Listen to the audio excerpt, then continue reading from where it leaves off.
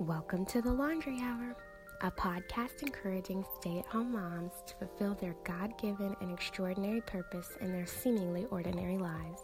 I'm your host, Jamie Williams.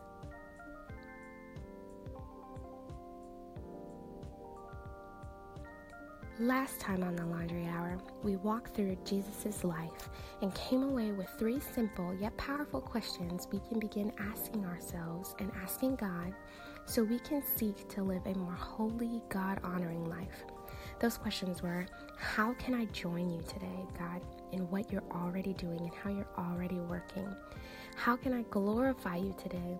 What are you teaching? What do you want to say? And how can I join you in doing that? But then 3, what have you already told me so that I can live obedient in my life? Also wanted to do a quick synopsis. Jesus' life is the sinless sacrifice.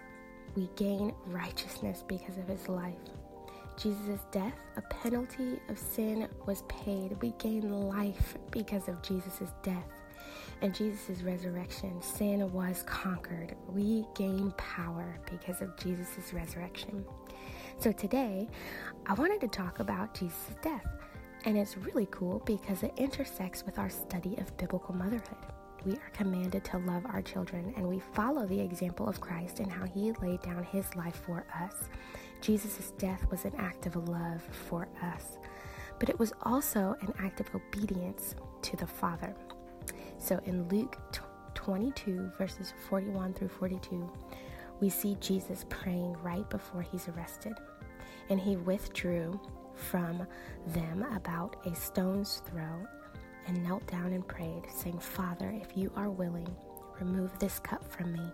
Nevertheless, not my will, but yours be done. There was something quite painful and amazing that was happening to Jesus as he was praying in the garden right before he was arrested and crucified. He asked the Father if there was another way, if at all, could this cup of death be taken away? But not my will, but yours be done.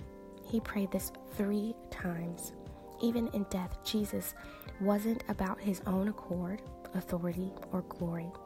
It was all about obedience to the Father, and good thing too. If Jesus wasn't obedient, we wouldn't have the sinless sacrifice we needed to pay our death penalty. And if Jesus wasn't our sinless sacrifice, where would we be? We find another intersection with our biblical motherhood study in Philippians 2:8. And being found in human form, he humbled himself by becoming obedient to the point of death, even death on a cross. His life of obedience led to a death of obedience. Even while he was being arrested, mocked, beaten, and crucified, Jesus was still doing the work of the Father. He was still teaching, healing, forgiving, and being our painfully beautiful example. Have you ever read the crucifixion story? Well, you can find it towards the end, but not the end, of any of the Gospels, Matthew, Mark, Luke, or John. I would encourage you to read it for yourself. Read all 4 of them so you can see the fullest picture of his arrest, him being arrested, mocked, beaten, and crucified. But don't continue because we're going to read and talk about his resurrection together. So what can we learn from Jesus' death? First, we can respond in humility, praise, and thankfulness, because without his life and death, we are missing 2 key components of our salvation. So thank you that Jesus' death was the plan from the beginning, but also thank you, Jesus, for being obedient to death. Second, let's also be obedient to death. Jesus knew the plan, and though he asked if there was another way, he knew that there wasn't. It was hard knowing that he was going to suffer and die. But he was also about to be separate from his Father for the first time ever. All of the sin for all time was now being placed on Jesus, and the Father couldn't be in communion with him because he can't be in the presence of sin. We believe that this is the hardest part about Jesus' death. He suffered in so many ways so he could remain obedient and provide us with everlasting life. That is an example that is worthy of our worship and our thankfulness. our awe and humility.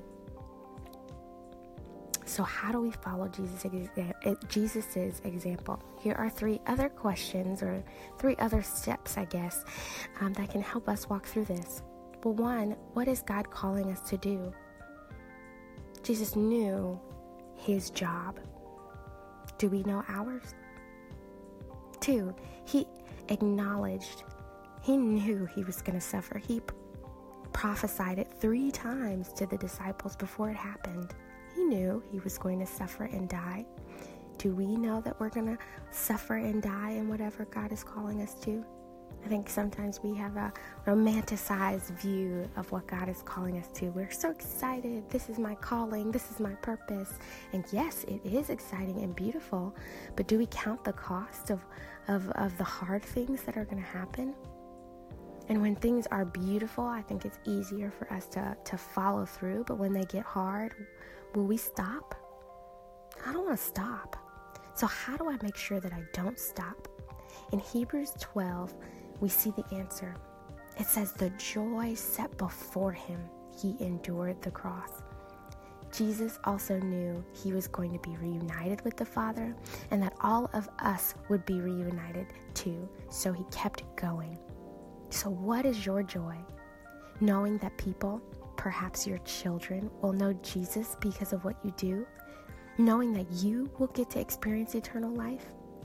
Knowing that you will please the Father? Let the joy help you endure. So what is God calling you to do? Have you acknowledged how you will probably suffer and die?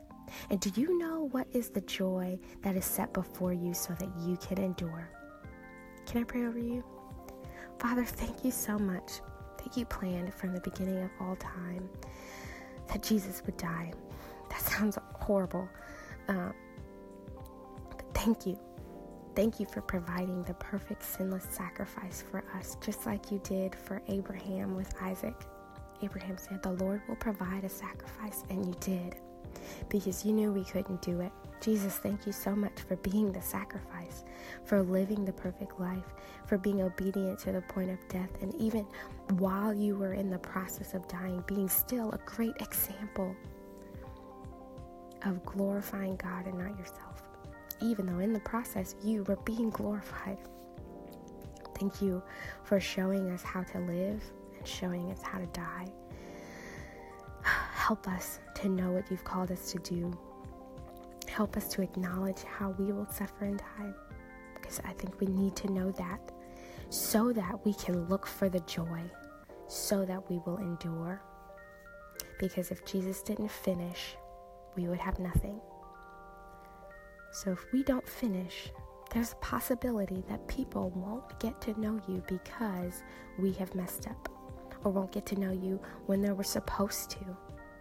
For example, our kids might need to know you while they're in our house, but if we mess up, they might not get to know you until they're in their 40s, and they've missed such an opportunity to walk with you, and we do not want people to miss out on more of you, God. So help us to be obedient. Help us to endure. Give us the joy. The joy is found in you. In Jesus' name, amen. If you liked today's episode, please subscribe.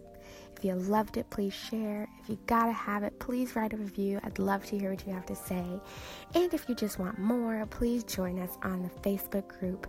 It is the Laundry Room TLH community with Jamie Williams. We are still going through Proverbs. We are almost finished, but I am really excited. I'm learning a lot. I hope you are too. Next time on the Laundry Hour, we will continue with Jesus' death and grace and how that affects our motherhood as well. So what does a victorious resurrection do for our motherhood? May the grace of the Lord Jesus and everything that he encompasses rest on you and your family. I love you.